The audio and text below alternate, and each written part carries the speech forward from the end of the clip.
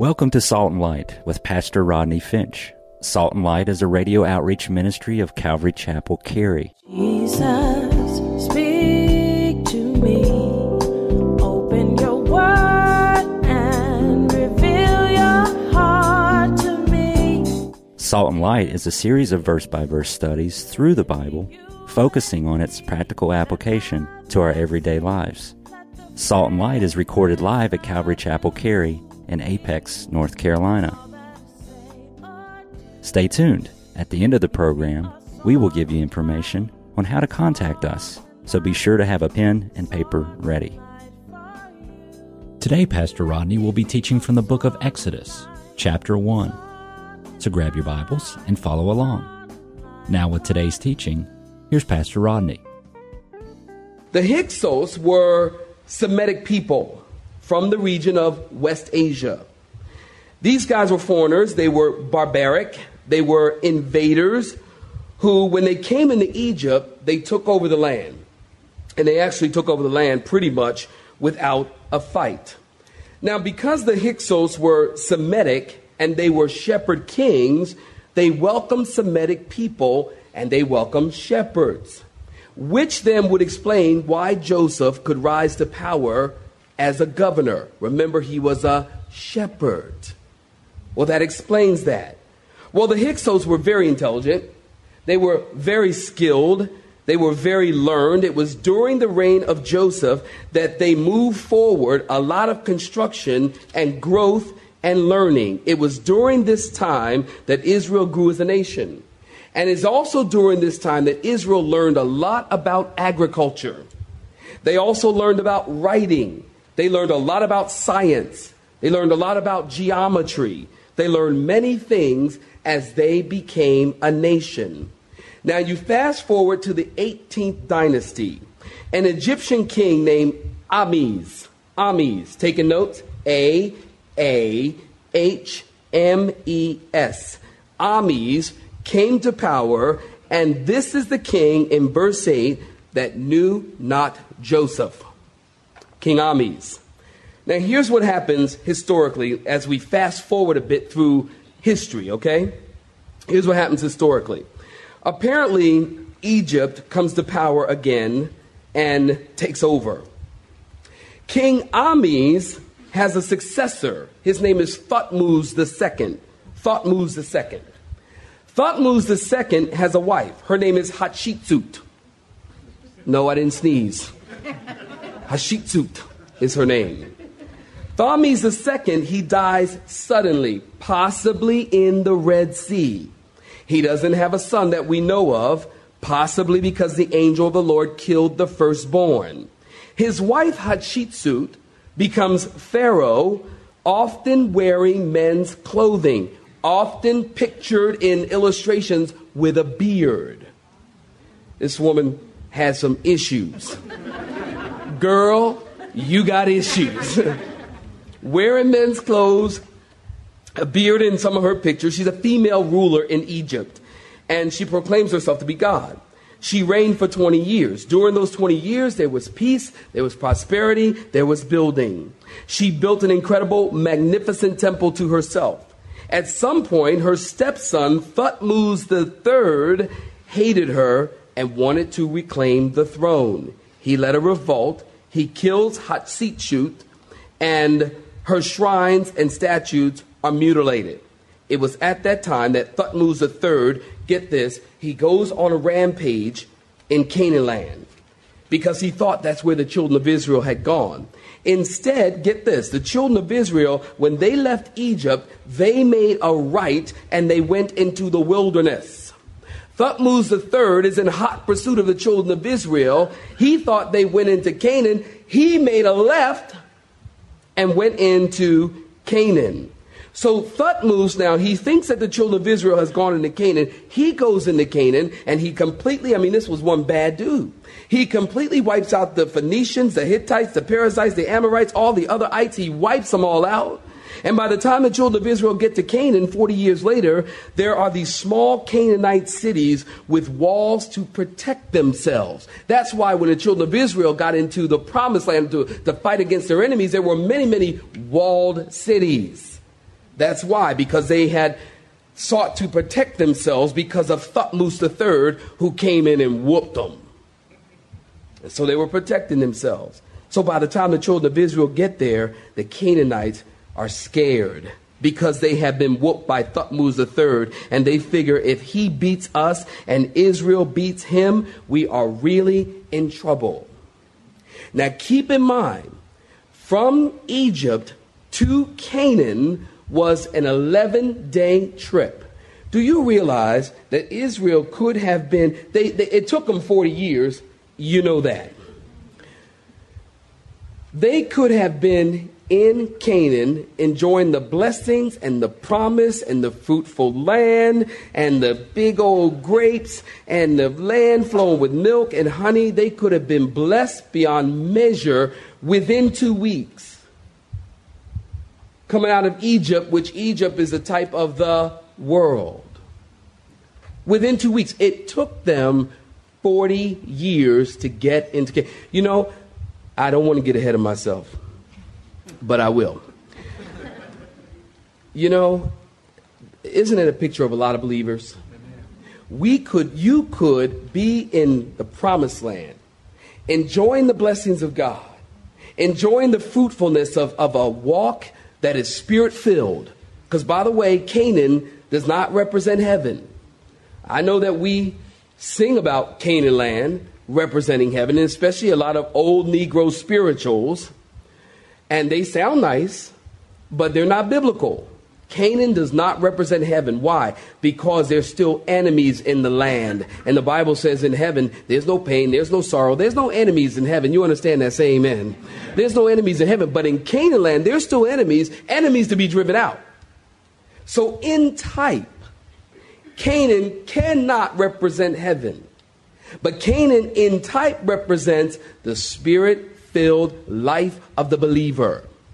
Canaan represents the time in your life as a Christian where you could be strong in the Lord and walking with God and being used of God and enjoying the blessings of God. And that doesn't have to happen over a long period of time. It doesn't have to take you 40 years to enjoy God's blessings. Some folks just want to mosey on into the spirit-filled life. Treating your Christianity as if, well, I'm getting there. Man, if you want to be a strong Christian and used of God, you got to be in hot pursuit of God. You got to be in hot pursuit of the things of God. And I love to see Christians who just gave their life to Christ, and a year later they're strong in the Lord. And 2 years later they're even yet stronger. And 3 years later God's already calling them and using their lives. Remember Paul? Talked about in the book of Acts. Why is it we think, oh, you're a baby Christian when you're 3? Look, the same principle does not really apply. Like, you don't have to go through, you do and you don't. Go through the baby, toddler, little person, teen person, adult teen person, I think, adult. You can go through that, spiritually, you can go through that process very, very quickly. And how do you get through it, Rodney? Your knowledge of the Word of God. And you're studying the scriptures and knowing God and walking with God and being in hot pursuit of the things of God. So it took Israel 40 years to accomplish something that they could have accomplished within 2 weeks. You understand? Say amen. So, now I give you all this history about the Hyksos and the Egyptian kings. I give you all this history because the interesting thing, we talked about God's providence, how God is able to see everything, as a whole. And we talk about God's providence. Now here you can see that God is always working behind the scenes. Check this out. Even while they were in Egypt, God was using that time of slavery and bondage in Egypt to teach his people, the nation of Israel, the things that they're going to need to know so that they can survive as a people. Isn't that amazing? So God is always, I guess I tell you that to tell you this, that God is always working behind the scenes, even when things seem bleak and even when things seem dark. There's a verse in the Bible, I love it. It's in Isaiah 59 verse 10, in Isaiah 59 verse 19. And it says this, when the enemy comes in like a flood, the Spirit of the Lord will lift up a standard against him. Isn't that a great verse? You see, God is always working behind the scenes. God is always using natural means for supernatural ends. And that's what the Bible says when it says that we know in Romans 8. We know, not we think, not we hope, not we pray, not we desire, but we know that all things work together for good to those who love God and to those who are called according to his purpose. God is always working, saints, behind the scenes. Always. So a king, look at verse 8, rose up who did not know Joseph. That king would be who? Ames, King Ames. And he said to his people in verse 9, look at verse 9. He said to his people, look, the people of the children of Israel are more and mightier than we. Come and let us deal shrewdly with them, lest they multiply. And it happened in the event of war that they also join our enemies and fight against us, and so go up out of the land. Therefore they set taskmasters, underline that, over them to afflict them with their burdens. And they built for Pharaoh supply cities, Pithom and Ramses.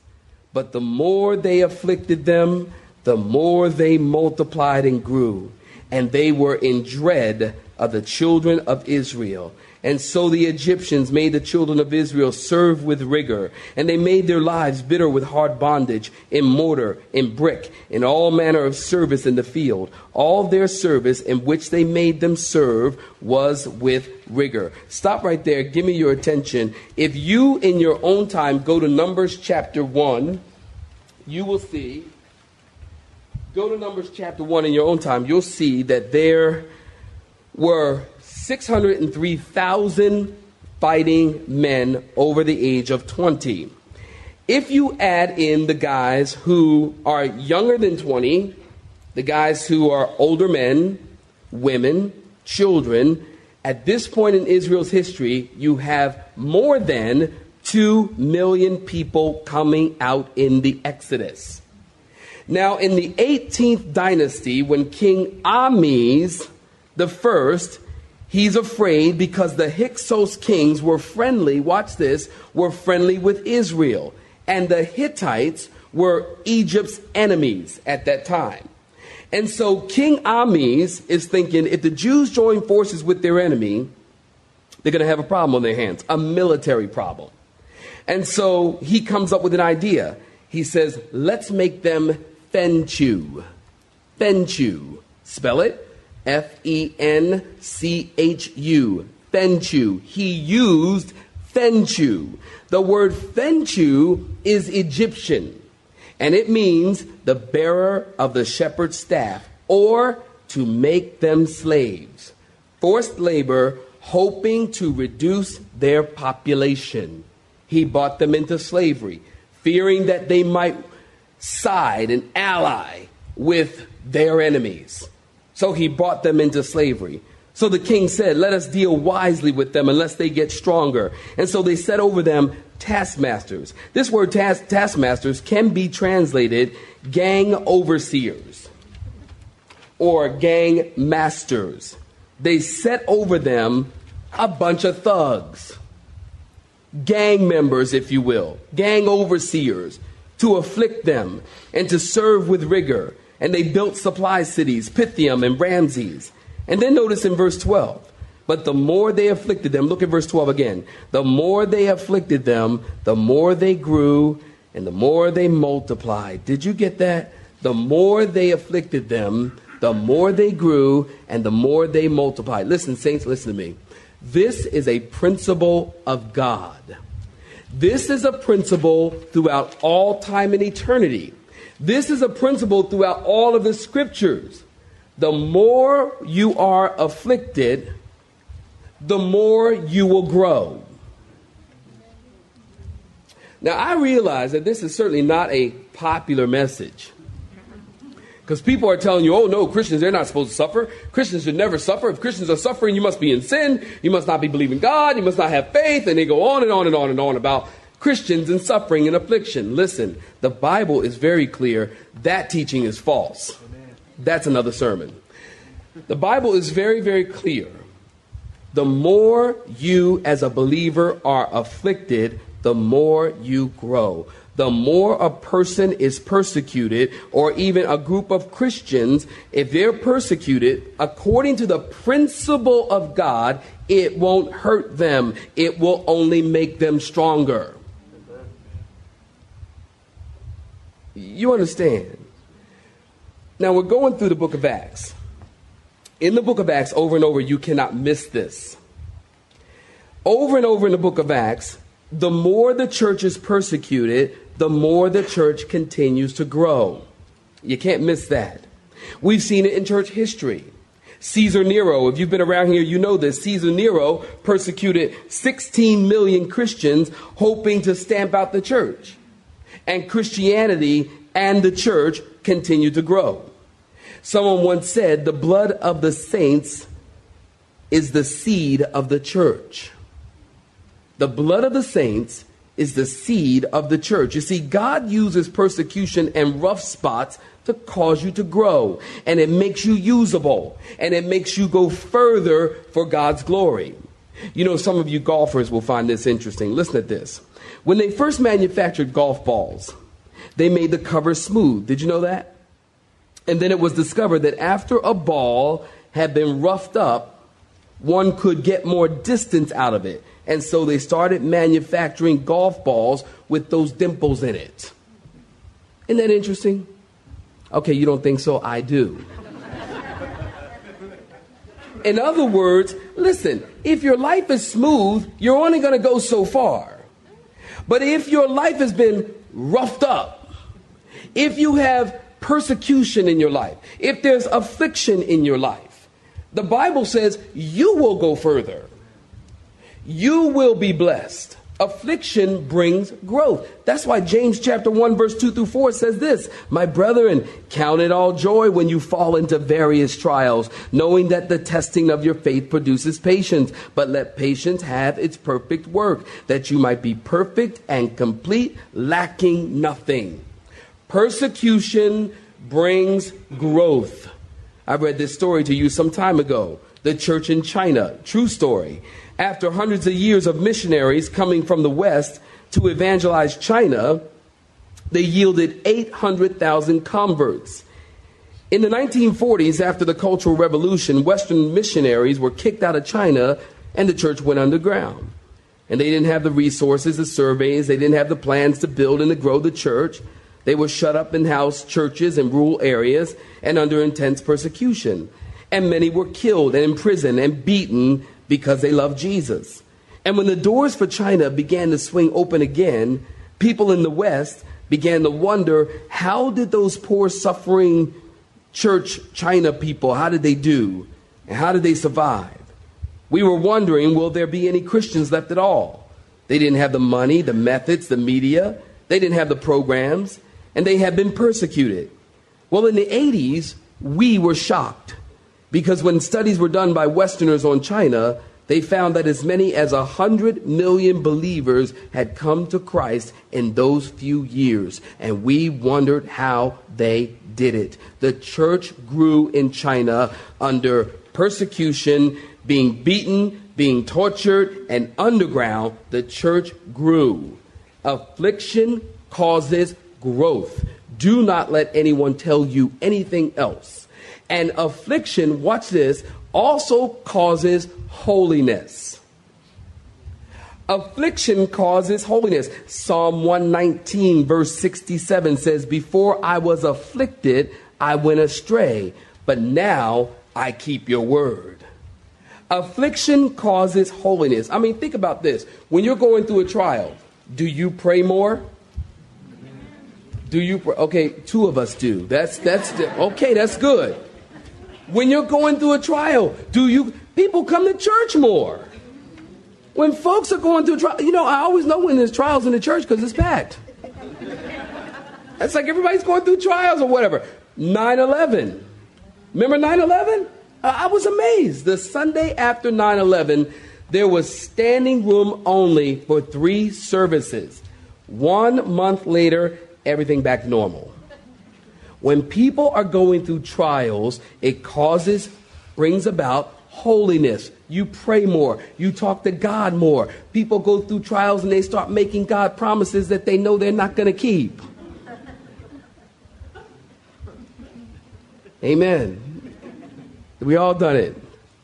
But affliction brings holiness. So we notice here in the text, it's a very important principle in verse 12. The more they were afflicted, the more they multiplied and grew. Now look at verse 15. If you're in verse 15, looking at it, say amen. Then the king of Egypt spoke to the Hebrew midwives, of whom the names of one was Sifra, and the name of the other was Pua. Now listen. Y'all know where I'm going. If you're pregnant, you're having a little girl, don't name her Pure. I'm just trying to help you. Kids are brutal. At school, that poor child, you'll send her to school, kids will see her come in and go, here come Pure. I mean, her name sounds like you're like coughing up a loogie or something. I don't know. Anyways, verse 16. And so these 2 wonderful women. Hey, let me tell you this here. Sifra, you taking notes? Means beautiful. It means beautiful. So their names are kind of weird, but they have nice names. I mean, they have good meaning. Sifra means beautiful, and Pua means splendor or splendid. And so the king of Egypt, that would be who? Ames, remember? He said, talking to the midwives, when you do the duties of a midwife for the Hebrew women and see them on the birth stools, if it is a son, then you shall kill him. But if it's a daughter, then you shall let her live. But the midwives in verse 17, what did they do, saints? They feared God, and they did not do as the king of Egypt commanded them, but saved the male children alive. And so the king of Egypt called for the midwives and said to them, why have you done this thing and saved the male children alive?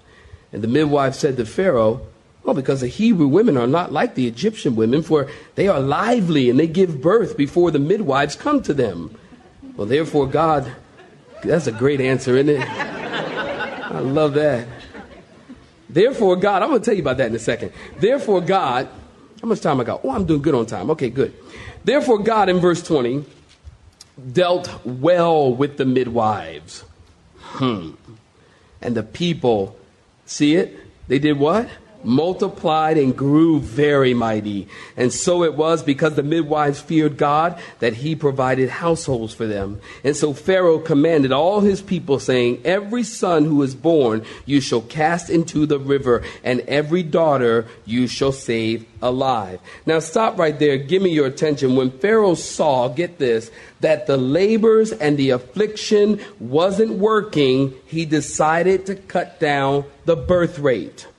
And so he told Pua and Sifra, he said, hey, when you guys see the midwives upon the stools, if it's a boy in Hebrew, snap their neck immediately, is what he said. He says, and if it's a girl, you shall let her live. Now, these are not the only midwives. Actually, there was these 2 ladies would actually be like, it might be like the president of the Midwifery Association or something. I mean, they were like the big kahunas of the midwives. And they had there was a lot of midwives in those days. I mean, it was a very, very common thing and a common job. Now, in those days, when women went to give birth, they would sit on a round stone, which was actually the cleanest place to be. They would sit on a round stone. You know, from time to time, somebody has a baby here at Calvary, and I'll have the opportunity to go over to Western Wake. Now, if you had your baby in Western Wake, that place is so nice. The birthing center, that place is like a 5-star hotel. I'm like, man, I want to get pregnant and check into the hotel. I mean, women are kicked back, relaxed. They got nice beds. They got stuff. I mean, it's like really, they got everything you need in there. I mean, that place is really, really nice. But in the Bible, they didn't have anything like that.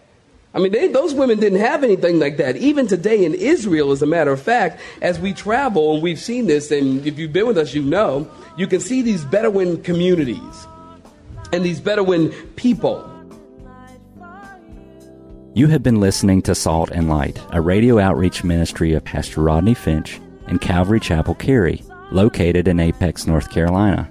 Join Pastor Rodney Monday through Friday at this same time.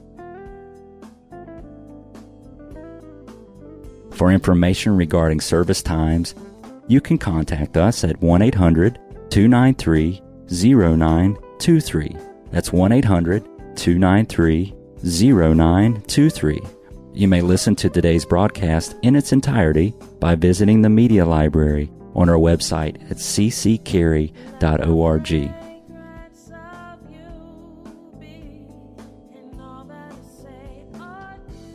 We would like to thank you for tuning in to Salt and Light and pray that you have been blessed. Until next time, may you be salt and light.